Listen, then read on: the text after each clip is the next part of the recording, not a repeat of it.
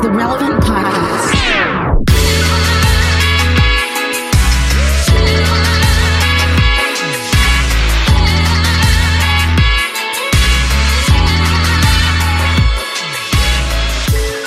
It's Tuesday, November 30th, 2021, and it's the Relevant Podcast here in Orlando. I'm your host, Cameron Strang, and joining me from Loverland, Virginia, is Jesse Carey.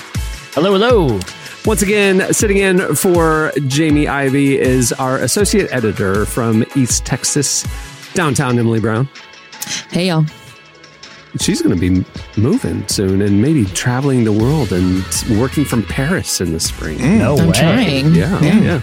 And from Nashville, Tennessee, artist, producer, mogul, Derek Miner. Yeah, what up? Hey, Emily, how can I get on whatever thing you on where you just going to be traveling the world? Remote work, man. Yeah, remote work. That's really it. And I asked very nicely if I could travel. What is bringing you to Paris? Why is that one of the locations? I just want to go to Paris.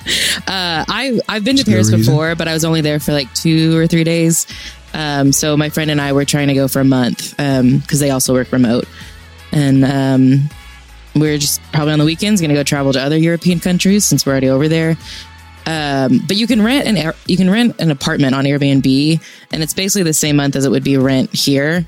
And since I'll be traveling for at least a couple months, I don't have any rent to pay, so I'm just gonna pay it in Parisian apartments. She's doing a gap year with her apartment. Her lease is up, and instead of jumping into a new lease right away, she's gap yearing it and going to take a few months to be remote and travel and all that, and then settle down after. I think that's amazing. That's definitely some Generation Z stuff for sure, though. Like, because and that's it. It's like everyone always talks about like traveling to Europe or working and traveling, and I finally have the opportunity. So it feels dumb to not do it. Right? Like it just feels silly to not travel. Now, wait. You said Europe. I was assuming you meant Paris, Texas. You're talking about the Parisian city. She meant the new Parisian. I have driven through Paris, Texas. Not worth stopping in. No offense to Paris, Texas. Dang, I'm sorry. R.I.P. to everybody in Paris, Texas. Emily just hit you with listen, I'm canceling my trip to Paris, Texas now on that advice. Thank you, Emily. But okay, I see what's happening. The Eiffel Tower with the cowboy hat is fine. Do they have that in Paris, Texas? You've got to be kidding me. Yeah, that's like they have a miniature Eiffel Tower with like a cowboy hat on it. I'm never going there. Think about their identity crisis, because I would feel like Texans would look down their nose at those snotty Parisians, those frou-frou Parisians. Right. And then here I'm living in Paris, Texas, and I'm a cowboy. We got to, there's an identity crisis going on in Paris, Texas. It's a lot going on. It's a lot. I don't understand all the the French anime. I got a lot of French neighbors. Dude, they are cool, man. Like, they start dinner parties at like 11:30. Like, that's when their dinner parties start on school nights. 11:30 at night? Yeah. Yeah. Oh, I'm talking, that's when like dinner's coming out and they're all, I mean, I'm not endorsing I'm just telling you from my experience, they're out there smoking cigarettes, drinking red wine till like 4 a.m, just on a work night. It's a whole nother lifestyle. They're really tapped into it. And good for you, Emily, to go, kind of see what it's like over there. So are you telling me people in Paris? 11:30. What? I was going to say, you telling me people in Paris, Texas, that they stay up until 11:30 and smoke Marlboros and drink Natty Lights? Exactly. Probably. Right. Yep. I wouldn't be surprised. That's what I figured. That's what most people in like small town Texas do. Natty Ice is the fine Marlowe of Paris, Texas.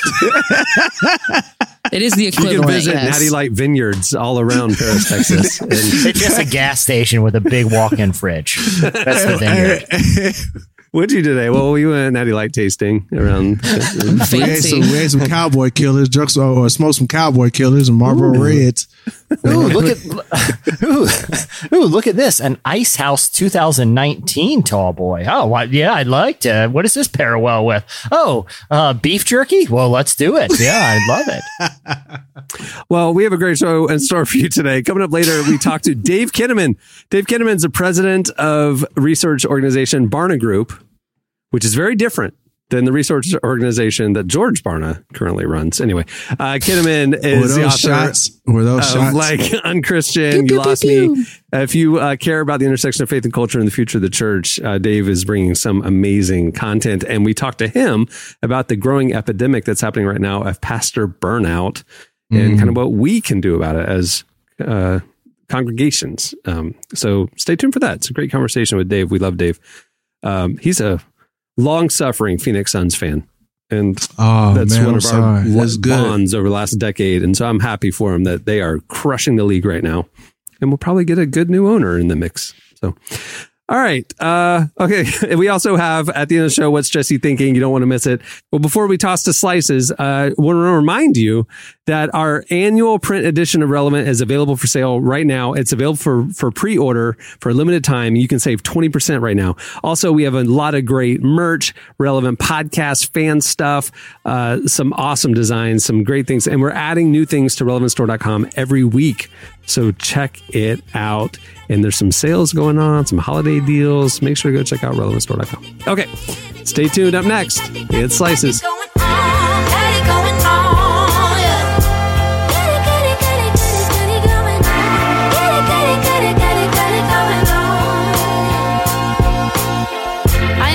I'm modern, I live by my own design. I'm cherry, I'm lemon, I'm the sweetest key lime pie. I'm electric, I'm bass, I'm the beat of my own drum. I can make you goosebumps raise with the joints on my thumb.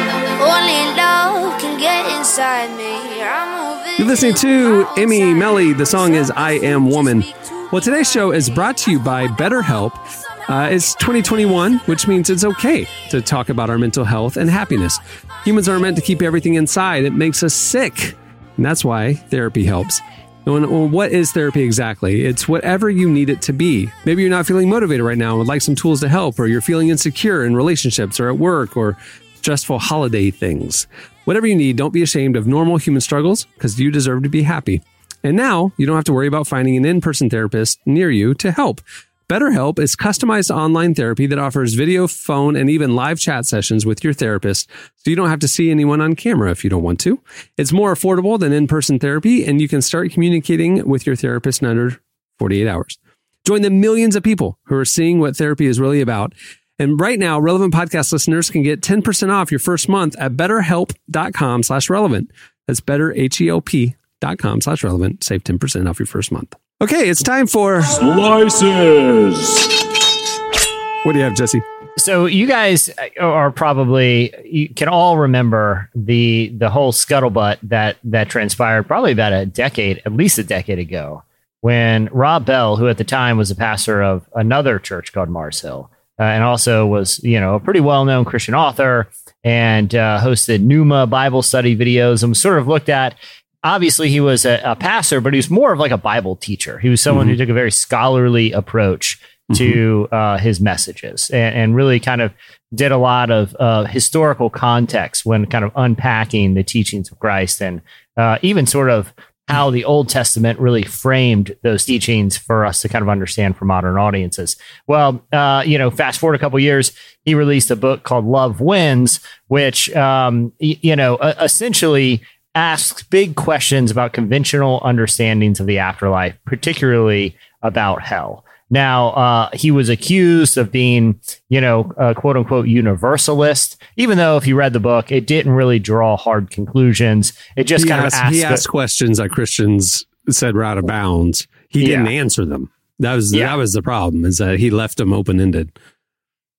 Yeah, a lot of open-ended questions. And it had real, there was real consequences for him, his family, and his career. Now, obviously, he's discussed this at length. This is kind of old news, but that's part of that story I found very interesting in light of a new Pew Research Center survey that just came out that gauged contemporary feelings among a lot of different groups, but particularly different branches of modern Christianity, including evangelicals, about what they think about heaven, hell, and who's going where, and the reality of kind of eternal destinations for the soul. Remember, it wasn't that long ago where just having a prominent pastor who Time magazine at the time said was the next Billy Graham. Just having him ask these questions was enough for him to essentially become a pariah in modern evangelicalism. Wow. According to the results of this study, inclusivism, which is not exactly the same as universalism. Inclusivism means that people of other faiths can make it to heaven, where universalism is everyone makes it to heaven. So there's some caveats with inclusivism, would but the say, main like, thing the Jews and Muslims actually serve the same God as the God of the Bible. So potentially, yeah. Or there's other criteria to make it to heaven than just if you have the right theology, right? So someone, if they meet these other kind of moral or ethical criteria by God, even if they don't maintain the same theology as like a Orthodox Christian, could still make it to heaven, right? Where universalism would be everyone gets there. But inclusivism, wasn't that far detached from what Rob Bell was kind of asking questions about. Now, according to the study, a quarter of evangelicals now support inclusivism, and a majority of mainline Protestants and Catholics do as well.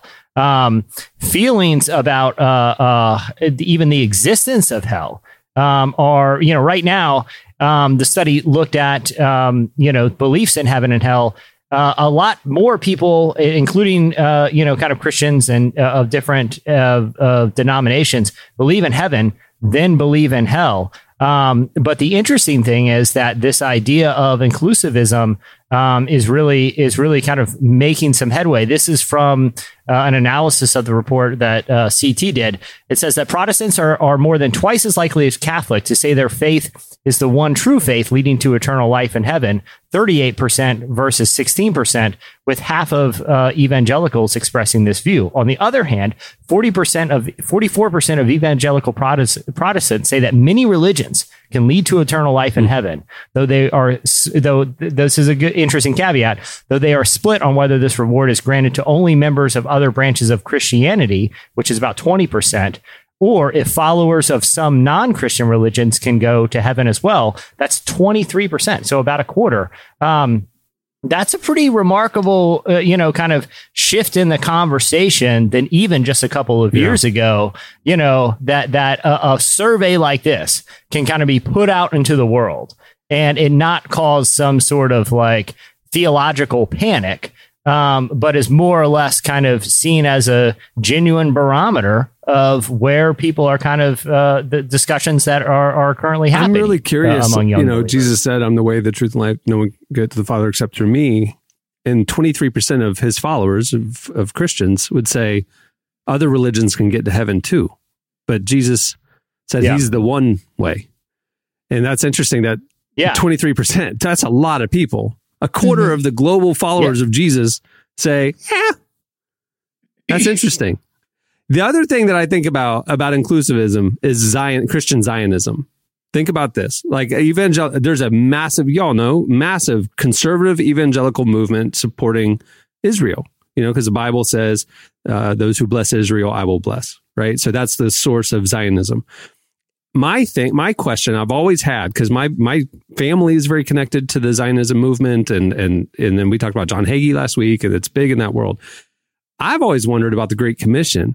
If they believe that a good Jew is going to heaven or not, because if they believe that Jesus is the only way and they're supporting their Jewish brothers and sisters, then they are actually enabling, if they believe that, they're enabling their Jewish brothers and sisters to go to hell if they don't try to proselytize and convert them to Christianity. But Zionism doesn't proselytize. Zionism is just supporting the Jewish people because the Bible says to. But if you believe that Jesus is the only way to heaven, why aren't you trying to convert them to your belief system? I don't understand the Christian Zionism thing where we support Israel, but we don't try to convert them to Christianity. I don't get it. But inclusivism would say, well, good Jews will go to heaven too. So... yeah, but you don't put, and I think it's a weird thing. I think there's a pretty big gap in Christian teaching, and this is something I think that this survey kind of illustrates, but also kind of Rob Bell kind of illustrates in his book, is that if you believe sort of in what I would kind of classify, and I remember talking with a bunch of you guys when we were in Wyoming about this, but like. Sort of the conventional understanding of Orthodox theology is that you have a deadline up until your last heartbeat to make some sort of spiritual decision. And that is sort of your last opportunity to make a decision about what you believe that will determine your eternal resting place. I think, I've heard more and more conversations, and again, I'm not a theologian, but just kind of asking about how far the measure of God's grace extends. Like, what are these judgment seats that we read about in Revelation? What's the point of those if we already have grace? Like, what is the point of every knee bowing if many are condemned? I just feel like the conversations around this really complex idea and these really central ideas to Christianity, those conversations have been so narrow in their scope that because a lot of pastors and theologians are afraid to engage with them, in my opinion, because they've seen what happened to someone like Rob Bell, when they just start kind of thoughtfully engaging with the different kind of theological implications that church leaders have been wrestling with for generations. They don't want to be pariahs. But then you get a survey like this to say, look, there's a lot of questions here, man. Somebody should be answering them, or at least be willing to engage with them, because there's a lot of confusion about what people actually believe, Yeah, I think where we're at with this is there's a big problem in Christianity, especially, I guess, our Western version. I don't know much about what's happening in the East, but I can only speak to what's happening here. But I think one of the big issues is that you can't ask questions.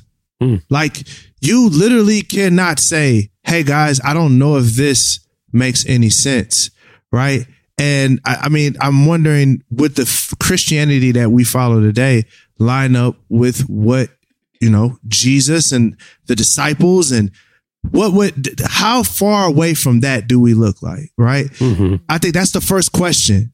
And then the next question is, okay, well, how do we get to that? And I think because you can't ask questions like, what is, is there a hell? Is there a heaven? Maybe we might have interpreted something wrong when it comes to this issue or that issue. Like, because you can't answer those questions, you can't even ask them. You can never get to a real firm understanding of what you believe. And when you look at a lot of Christians today, the only thing they believe is what's being regurgitated in memes. Mm-hmm. And a lot of times it feels like that's why it's so easy for someone to have such a crazy, wild, racist, evil perspective on humanity, but at the same time say that you love Jesus with all your heart. The only way you can get there is because no one has ever asked the questions like, is this wrong? And to actually dive into the deep things that are taboo. That's the reason why kids are struggling with sexual identity, because we can't ask the hard questions. That's the reason that you're looking at a lot of people, pastors, getting burnt out, that, it's because they are tied. If they were to give you an honest answer to where they're at, you may literally destroy them. I've seen pastors come out with real things and say, hey, I'm struggling with this. And then their livelihood is over. They lose it. It's done. Dude, I was talking to a pastor the other day, a friend of mine who been through hell and lost his ministry position and stuff. And we talked about the fact, kind of what led up to that fall, essentially. And it was something that, like, there was trauma and abuse in his past that was unhealed and unresolved because he couldn't talk to anybody about it. And so he was living this double life and felt trapped. And it's like, who do you talk to? The elders? They'll remove you. Your family? Right. But you'll lose your livelihood. You want to support your family, so you just keep it to yourself. And all of a sudden, like, you're dying on the inside. And it's like, so many pastors are trapped like that. This industry of ministry that we've created. And those guys and women are struggling like anybody else struggles. And we hold them to expectations that are unrealistic sometimes, We hold them to expectations that we don't even live up to. Right. Right. Like, let's be honest. Like, when you look at the number of, it says, I saw a stat that said pornography by far is the most looked up thing on the internet. Now, a pastor could literally lose his position if he made a mistake, looked at some porn, had a porn addiction. He'd lose his whole thing, not because he's doing something worse than everyone else. It's that he's struggling just like everyone else. But imagine the power if that pastor was able to say, hey, I need accountability in this area with my people. Like, I need someone to help love me through this process. Like, think about the stress that it is that a person has to carry on their shoulders, that they have to be more than human for the people in their congregation. Like, no one can live up to that. That's why we have Jesus in the first place. Our pastors are our brothers. Like, we're our brothers and sisters. Like we're in a time where Christianity is going to have to get down to the nitty gritty and stop expecting people to be superheroes and stop expecting them to be more than human and find the beauty in the struggle with one another, like bearing one another burdens. We're going to have to get to that. If we don't get to that, man, like, what's the point? You know, that's my opinion. And you look at, you know, how many, you know, beyond even the moral, you know, kind of issues facing a lot of people in leadership and the lack of resources to kind of help in those moral struggles, the intellectual ones as well. Yeah. Like this, if there's certain question aspects of their faith, who do they talk to? Exactly. Well, yeah. Like let's take an issue beyond just what's in the survey, like inerrancy. If a pastor does a deep dive and learn some of like the not so great side of like the Council of Nicaea, where it was basically what was determined, what was the inerrant canon of Scripture, and what we should just disregard, even though in some cases Jesus himself referenced these old teachings. You know what I mean? I'm thinking like the Book of Enoch or something, right? Like, then you read about, you know, some of the people involved with the Council of Nicaea and sort of the politics of the time, and it's like, wait. The whole foundation of the thing I believe could be under question here, and I don't have anyone to talk to about it, because if I do, I could lose my paycheck. You just have to, you know what I mean? Like, Jesse, you have to dismiss all those questions and say that the Holy Spirit guided all those decisions. Done deal. Don't ask any more questions. Yeah, exactly. It's just like, that's why I like surveys like this, because I feel like the anonymity of them gives people the ability to be like, you know what, I do wonder. I wonder how many conservative evangelical pastors who have really spent time with Scripture would be among the 23% that would say maybe there are other religions that are going to end up in heaven, and we don't know. You know, I don't know. I'm not advocating for that at all. I'm just saying, like, look, yell at your mama. Don't argue with me. Argue with your mama, because the truth is, most of these if a Christian leader is smart and you probably, and you look at this person, you say, wow, he has a great understanding of the text. I can guarantee you there's some things in that Bible that person's wrestling with. You have no clue, and you'd be shocked. Absolutely. Yeah. I could guarantee you that most scholars have some struggles, and there's things in the scriptures that they are wrestling with because we're far removed from the culture. It's also been translated in multiple languages, and everything is not as black and white as we like to make it in today's version of Christianity. It's just a fact. I was gonna say, I feel like there's also really not a space for pastors that are struggling with like those deep theological questions. There's not really a way for them to say, like, I don't know. So like, if I were to go to my pastor and ask a deep question, like, I love him and I trust him, I also know he would probably try to come up with an answer on the spot. And that's nothing wrong with that. I appreciate him trying, but it's like, I would rather just be told, I don't know the answer to that. And then, we just don't. But I feel like so many pastors, there's a lot of pressure, no matter how old they are. I have friends that are, 26 and they're associate pastors of churches. There are people that are twice their age coming up to them asking these deep questions, and they feel like they have to prove that they have earned this position. So they have to come up with these answers. And it's like, we should be able to say, the Bible's big and I have a lot of questions too. I don't know. And I just feel like there's not a space for that. The Bible is a unique book in the sense that you can kind of like make completely opposite theological points with Scripture. I mean, you can literally say the Bible says this and this is true, and then it completely contradicts itself in this other context, and it's like, or seemingly does, and it's like people can pick it apart and whatever. And my thing is like, I hold it with an open hand. I mean, there's certain things that we need to like believe and stand for and stand on truth. But then there's a lot of stuff that's like, you know what? We know in part and we see in part, and we aren't going to have the full answer until we're on the other side of this world one day, So, all right. What do you have, Emily? I am definitely switching gears here. I would like to start off by saying I am sorry to the Georgia Institute of Technology because I'm about to roast them. They have technology in Georgia? Right. Well, I don't know because there a lot of people in Atlanta. Emily, you said you finna bring the heat. Gosh. Okay. Here's the thing: the Georgia Institute of Technology. The Georgia Institute of Technology is a barn outside of Macon. They just have It might be because I've heard good things about it, but they came out with a new research study, and I just don't know why they felt like we needed to answer this question. But a team of researchers tried to discover if in the Marvel universe, Thanos at the end of Avengers Infinity War snapped and then half the universe population disappeared. They tried to determine. Alert. Okay, it's been out. If you haven't seen the movie, we haven't seen the movie. That's your fault. That's I didn't know. We 3 years removed, He was bro. dead all It's along. over with. He was dead the whole time. They tried to figure out if the snap was possible or not. The answer is no. I just don't understand why we had to spend so much time and research on this. Because at no part have I ever watched a Marvel movie and thought, I wonder if this is based on real life. And I just don't understand why these researchers spent all this time and money on this. And then also the reason they came up with why it's not possible is the lamest reason. It's not because Infinity Stones don't exist. It's not because alien race wars or like wars are not happening. It's because it defied the laws of physics when he snapped. His friction wasn't strong enough.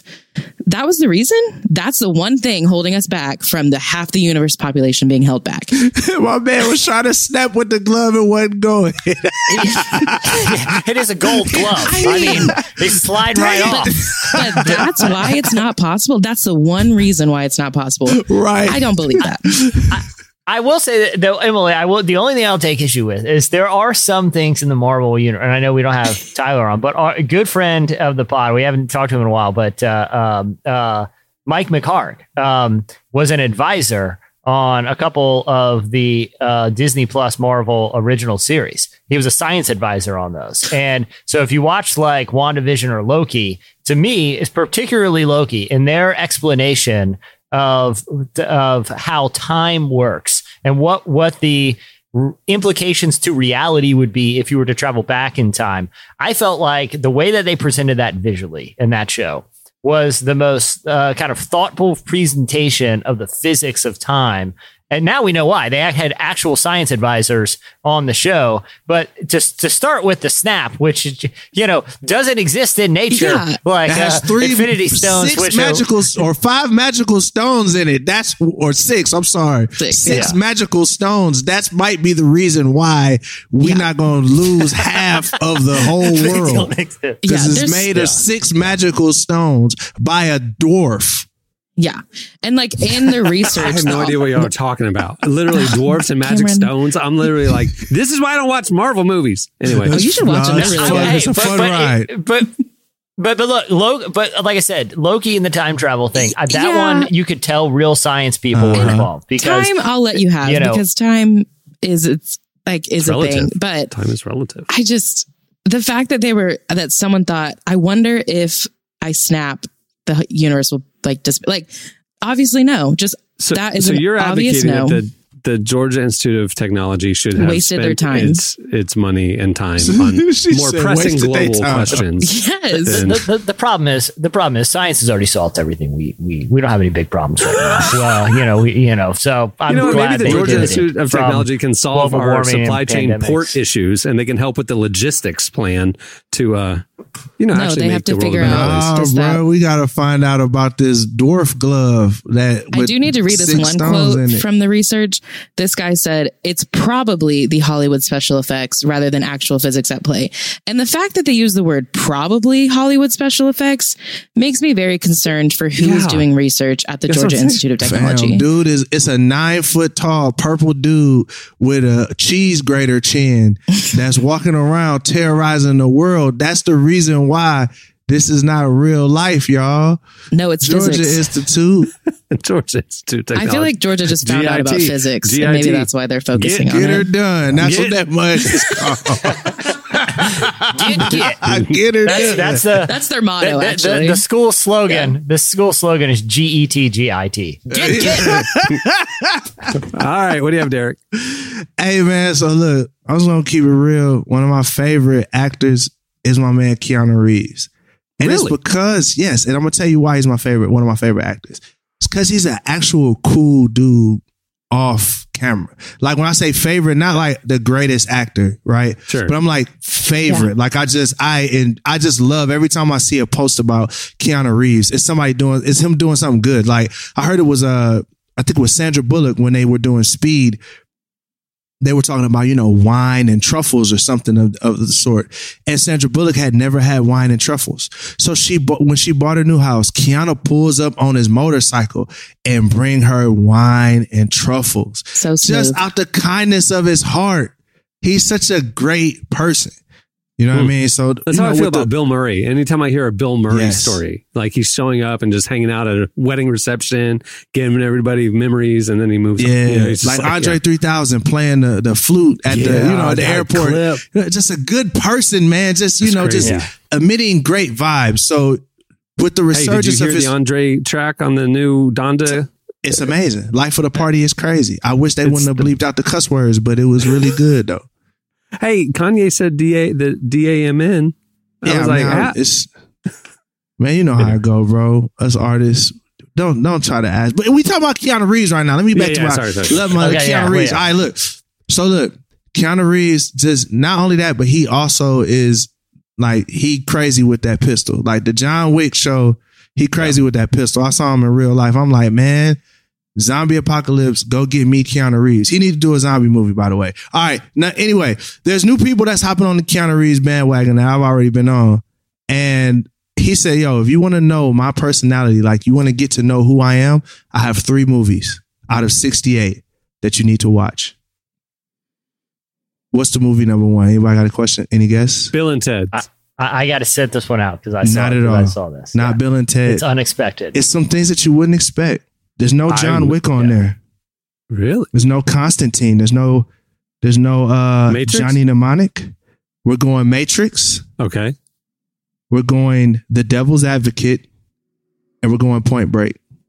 Devil's Advocate, was that with Al Pacino? Yes. That was an amazing movie. But Point Break. Okay, that makes sense. Point Break, for sure. You know what I'm saying? So, and then The Matrix, obviously the trilogy. I kind of was hoping Speed would have been in there. Speed was one of my favorite shows. I ain't gonna even lie. It was one of my favorite movies. Speed was our introduction to Keanu. Man. Like everyone saw Speed and was like, that guy's cool. Absolutely. Like the Keanu Reeves in Speed, and you can say the same thing about Point Break, created the whole like Paul Walker character. Like Paul Walker had a whole career because Keanu Reeves played this guy in Speed. Man. Like that's basically, he created this archetype of like, kind of cool bro-y surfer dude who happens to be in law enforcement. You know what I mean? Like that created that whole kind of vibe is Point Break and Speed. I don't know how he doesn't have Speed on. And you know what? The difference between Speed and Speed 2 Cruise Control, the difference is no Keanu Reeves. But they did a Speed without Keanu Reeves. That's how you know. Speed 2 Cruise Control, 1997. Who was in that? Keanu Reeves was offered $12 million to reprise his role as Jack Traven, but he turned it down because he didn't like the script. And he said he was financially secure enough from the success of Speed that he didn't need to take it for the money. Hold on. Who is in Speed 2? It's Sandra Bullock and a bunch of anonymous hitchmen. But I will say this, Cameron, you misstated that the only difference is Keanu Reeves. The other difference is the original Speed is based on the premise that if a city bus in urban downtown LA drops below 50 miles an hour, then everyone will die. The second Speed is based on a cruise ship slowly going 30 knots in open water with no obstacles in sight in any of the cardinal directions. A lot less thrilling of a premise when you're just kind of bobbing around. They're just having a lovely time. They're just having a lovely time. This boat won't break 40 knots or everyone dies. And I'm like, well, we're in the middle of the ocean. It will literally take us days to get fountain anywhere. Buffet is now open. The chocolate fountain buffet. Yeah, you're right. Okay. Well, so Keanu Reeves. So the 3 movies, if people need to catch up and fall in love with him: Matrix, Devil's Advocate, Point Break. All right. And I'm going to throw Speed in there. I'm throwing Speed in there. Throw Speed in there for Derek. Everybody's looking for some family-friendly films to watch during the holiday season. If you don't want to watch the Hallmark Channel, you can put on some Keanu Reeves. There you go. All right, that'll do it for Slices. Stay tuned. Dave Kinnaman joins us next. Hollywood Boulevard.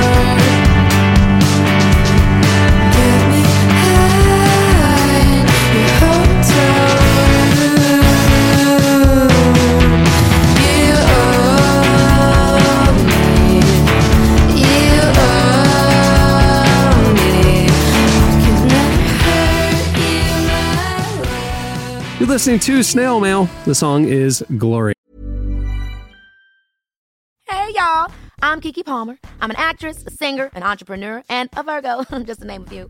I'm proud to introduce you to the Baby This Is Keke Palmer podcast, exclusively on Amazon Music.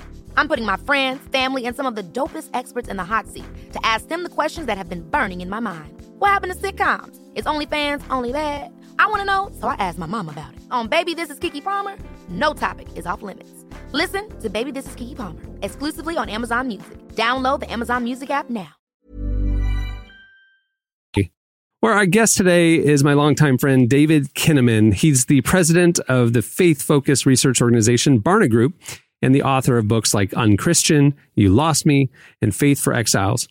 He spoke with our very own senior editor, Tyler Huckabee, to tell us about Barna's latest study on the growing epidemic of pastor burnout and how we can help encourage the pastors in our churches during difficult seasons.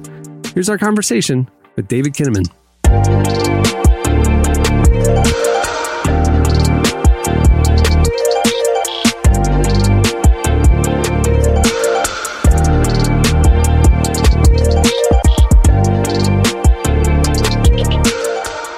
I feel like you're expressing something with this study about pastors. Maybe just to start out with, just so everybody who's listening and reading this is on the same page, would you mind giving us sort of the broad strokes of what you found about pastoral resignation and the feelings coming out of 2021 here?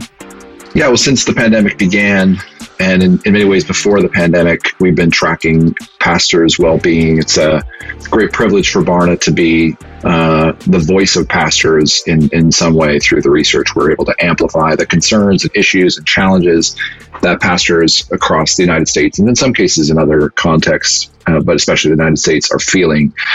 And so before the pandemic, we already knew there were questions of burnout and challenges. You're in the people business if you're a pastor, and its ministry is great except for working with people.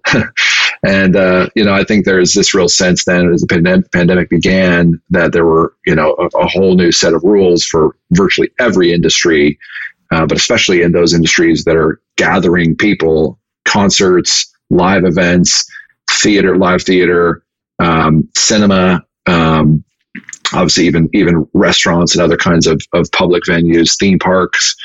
But pastors and churches were especially, hard hit. Digital ministry, huge changes and innovations happening across the whole world in that. And so then we knew that there was lots of pressures and exhaustion setting in for pastors. But we decided to track this idea of, to what extent are pastors desiring to quit or thinking and considering quitting. And in January of 2021, we asked them, have you given real serious consideration to quitting full-time ministry? And we found that 29%, 3 out of every 10 senior pastors in America said they had done so. There's, I think, sort of a mixed bag there. I think there is some good news in the sense that, pastors who maybe are ready to do something new should give serious consideration to quitting. But the bigger and more important story is that this has been a hellacious year and a half. The pandemic, digital ministry, politics, race, masks, vaccination, on and on and on, social media, great numbers of people dropped out of church and didn't come back. Most churches are running 30% to 50% of their usual, sort of numbers. Just recognizing just how hellacious this year has been on pastors, and it's the wear and tear is starting to show. It's reaching really what we might think of as crisis levels.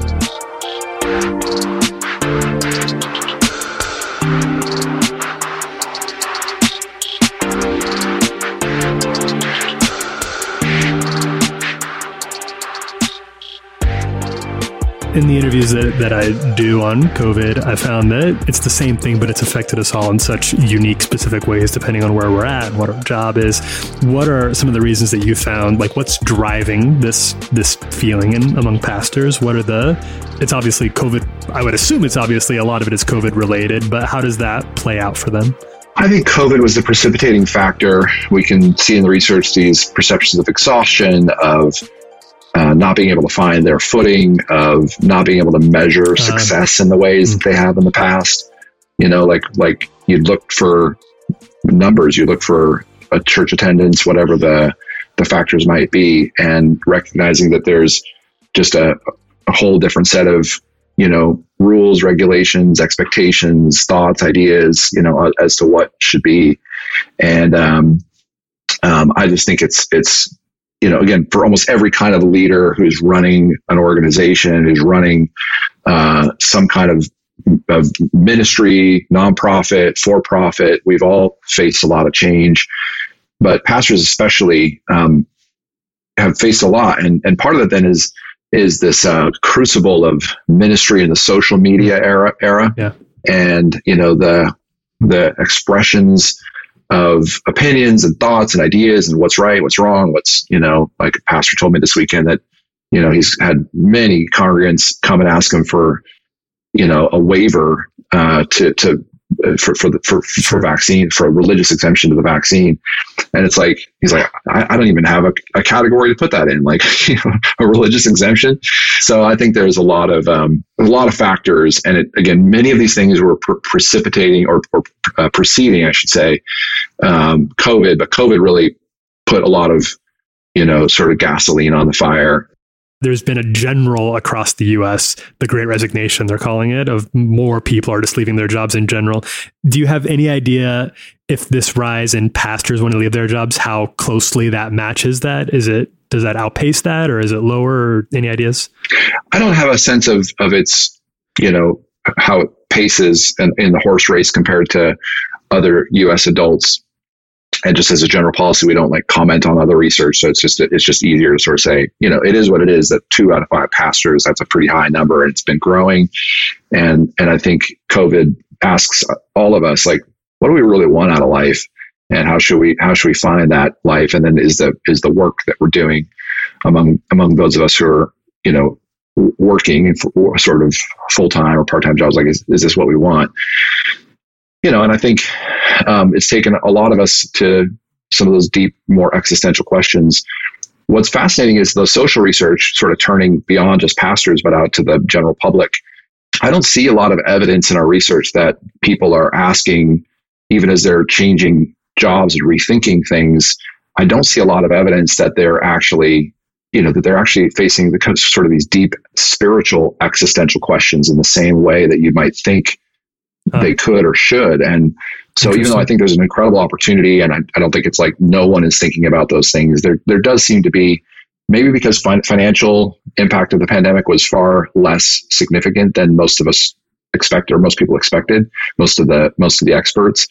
It's like life was disrupted in a massive and profound way. But for most of us, like we kept food on the table, and there wasn't, again, this is not true of every American, but for most Americans and for most businesses, they've actually powered through and all of it. But I just think there's this real open question as like, I think there's a mental and emotional health crisis that is here and is looming. I think the crisis of loneliness. I think this pastoral crisis, leading leaders, like who will be the leaders of the future church. Those are looming crises and here. But I also feel like there's this potential for the other shoe to drop with people's spiritual openness. And again, I think there's some good signs. People are more open to praying and other things, but just this question of like, what will this all mean in the grand scheme, in the great analysis about what people's how it affected their spiritual lives and their congregational rootedness and their desire to be rooted in Scripture and other things.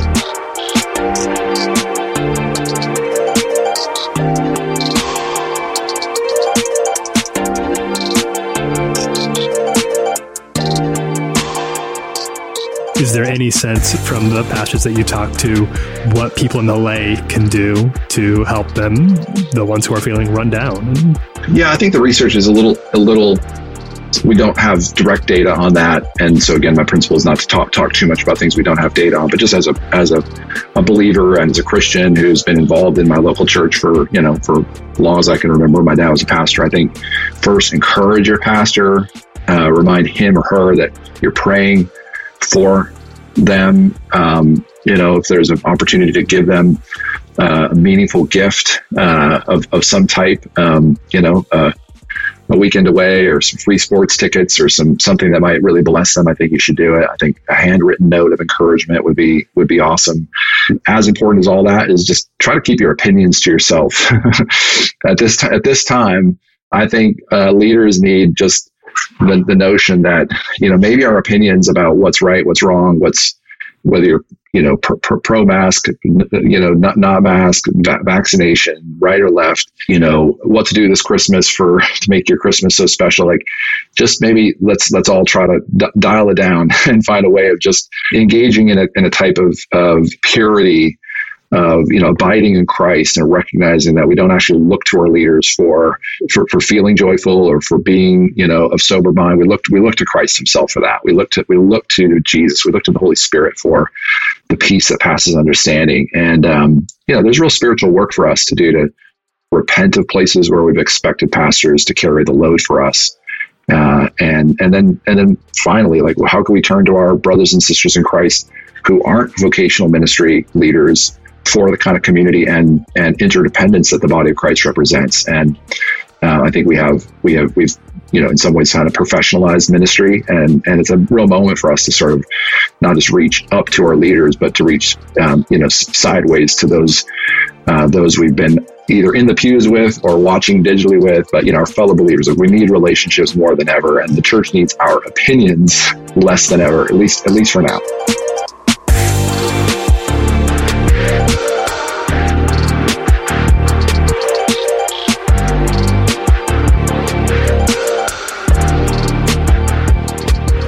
That was David Kinnaman.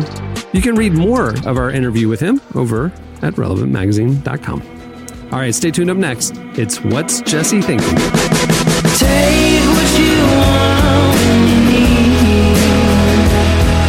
Never check down just to see if I've given up myself or I've fallen into hell.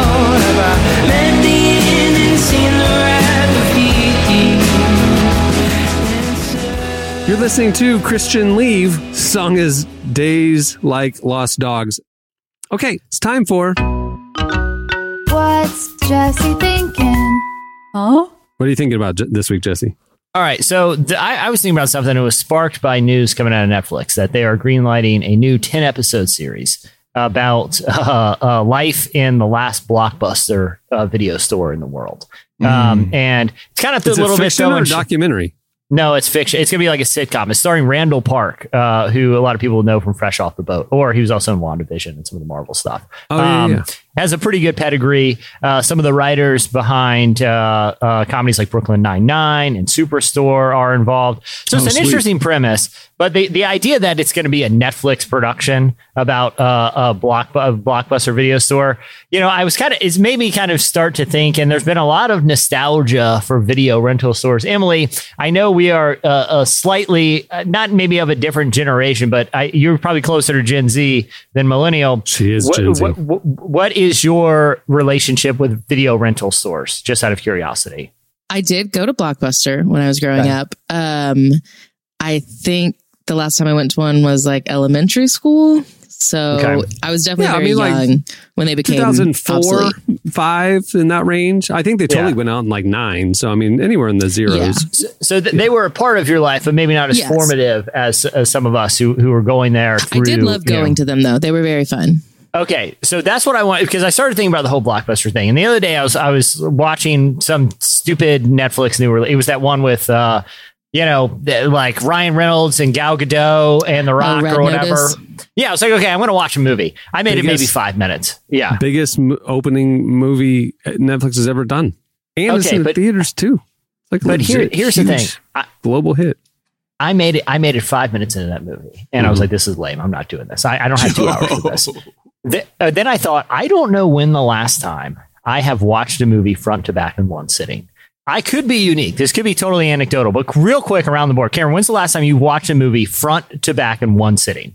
Last night, Shang-Chi with my son. See, I made it 10 minutes into that. And I'm like, I've seen this. You watched Shang-Chi? It wasn't I disliked it. It was just like, I got better stuff to do. Derek, front to back, single sitting movie. Probably last week, bro. I ain't gonna lie. Yeah, Derek likes movies, though.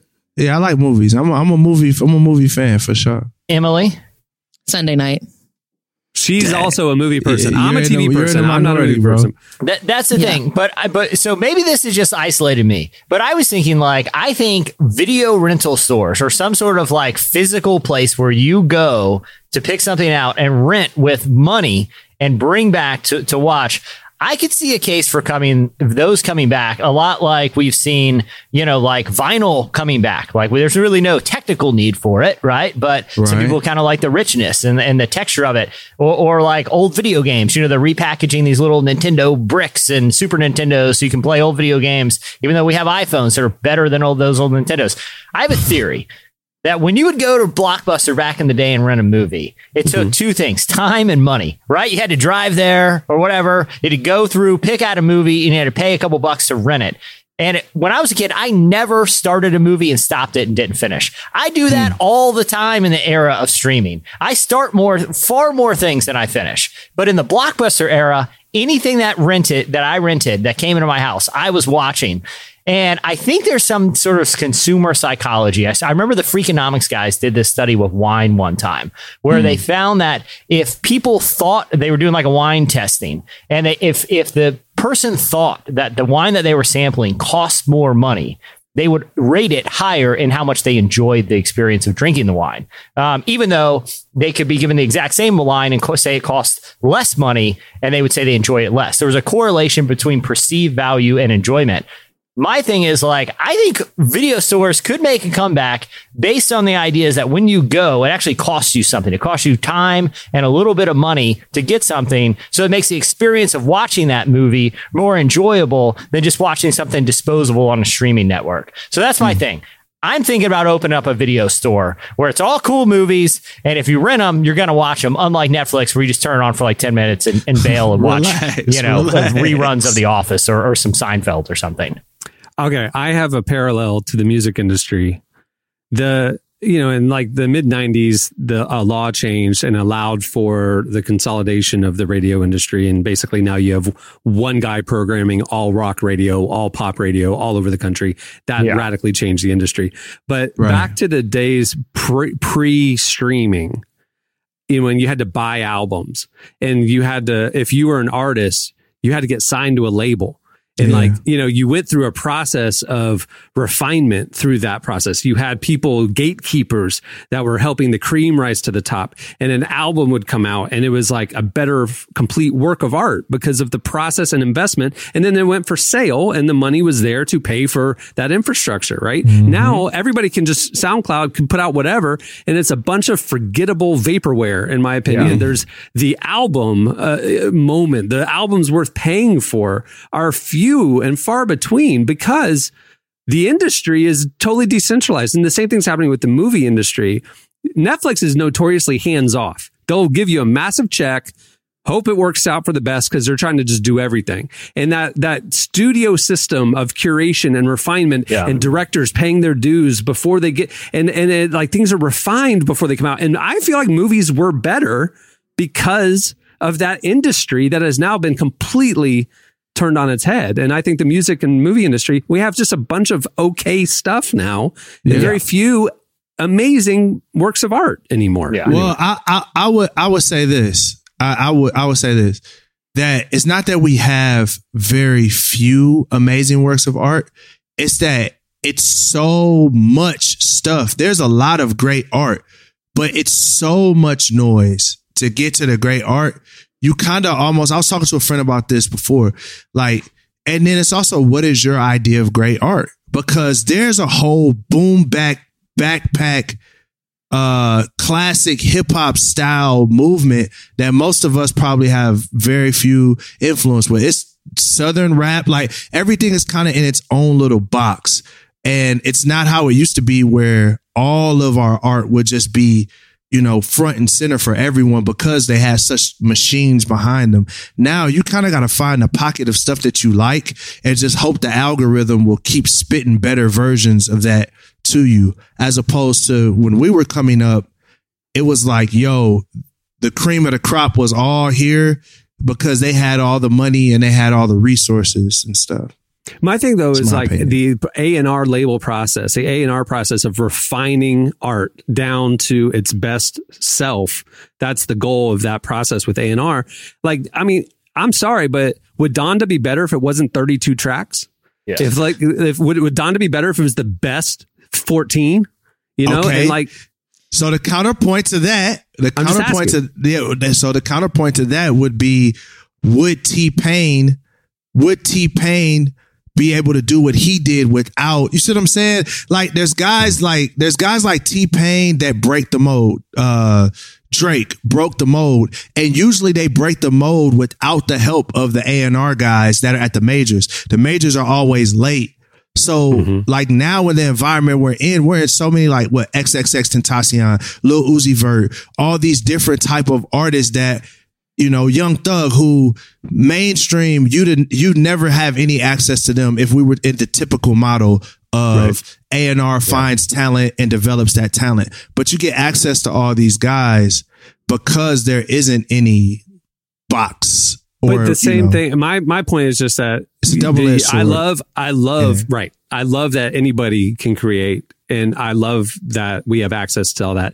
But at the same time, in the olden days, the movie industry and the music industry helped curate things down. So when it was family blockbuster night, we had a pretty good shot that featured film that was being promoted heavily was going to be a good movie that we were all going to enjoy. Now I flipped through Netflix. There's a whole bunch of forgettable B-level, C-level stuff that like, why'd y'all even waste money making this? I don't know. We had some pretty bad movies in the 90s. That's growing true. Up, bro. Yeah, no, that's true. Direct-to-video movies were a thing. I'm not forgetting that. Very big budget trash movies. Yeah. So anyway, please, if you're coming through my area, I will be creating a shed full of old DVDs that you can come and rent from me. So hit me up. It's off doubles the books. up as the Georgia Institute of Technology. I mean, I'm renting the space out. So yeah. Before we wrap things, I want to thank David Kinnaman for joining us today. Make sure to head over to relevantmagazine.com to see more of our conversation with him. Also, while you're at the site, make sure to check out our fall digital issue. It features conversations with the likes of Andy Mineo, Natalie Bergman, Trillia Newbill, and so much more. It's available for free and ad-free by our friends at UHSM. Also, right there on the front page of Relevant's website, you can sign up for our daily newsletter. It's just the top 5 trending stories at relevantmagazine.com sent to you every weekday. It's a great way to stay in touch with what's going on over at Relevant. Also, you want to go deeper? Remember, relevantstore.com, all new. Our annual print edition is available for pre-sale there. We have all new lines of merch. We're adding stuff every week. There's podcast stuff, and there are great holiday sales going on now. Make sure to go check out relevantstore.com. Okay, on that note, we'll wrap it. I'm Cameron Strang. I'm Jesse Carey. I'm Emily Brown. I'm Derek Miner. And we will see you on Friday. Have a great week, everyone.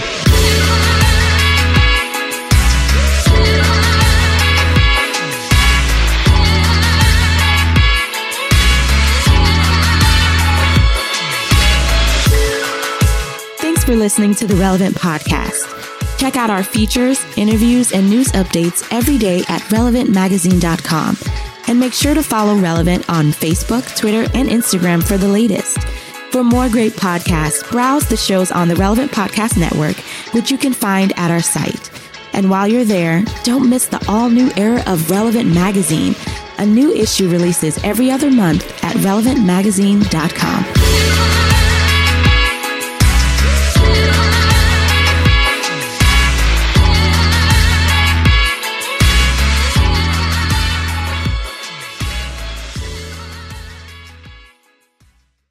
This boat won't break 40 knots or everyone dies. And I'm like, well, we're in the middle of the ocean. Relevant Podcast Network. Everybody in your crew identifies as either Big Mac Burger, McNuggets, or McCrispy Sandwich. But you're the Filet-O-Fish Sandwich all day. That crispy fish, that savory tartar sauce, that melty cheese, that pillowy bun. Yeah, you get it. Every time. And if you love the Filet-O-Fish, right now you can catch 2 of the classics you love for just $6. Limited time only. Price and participation may vary. Cannot be combined with any other offer. Single item at regular price. Ba-da-ba-ba-ba.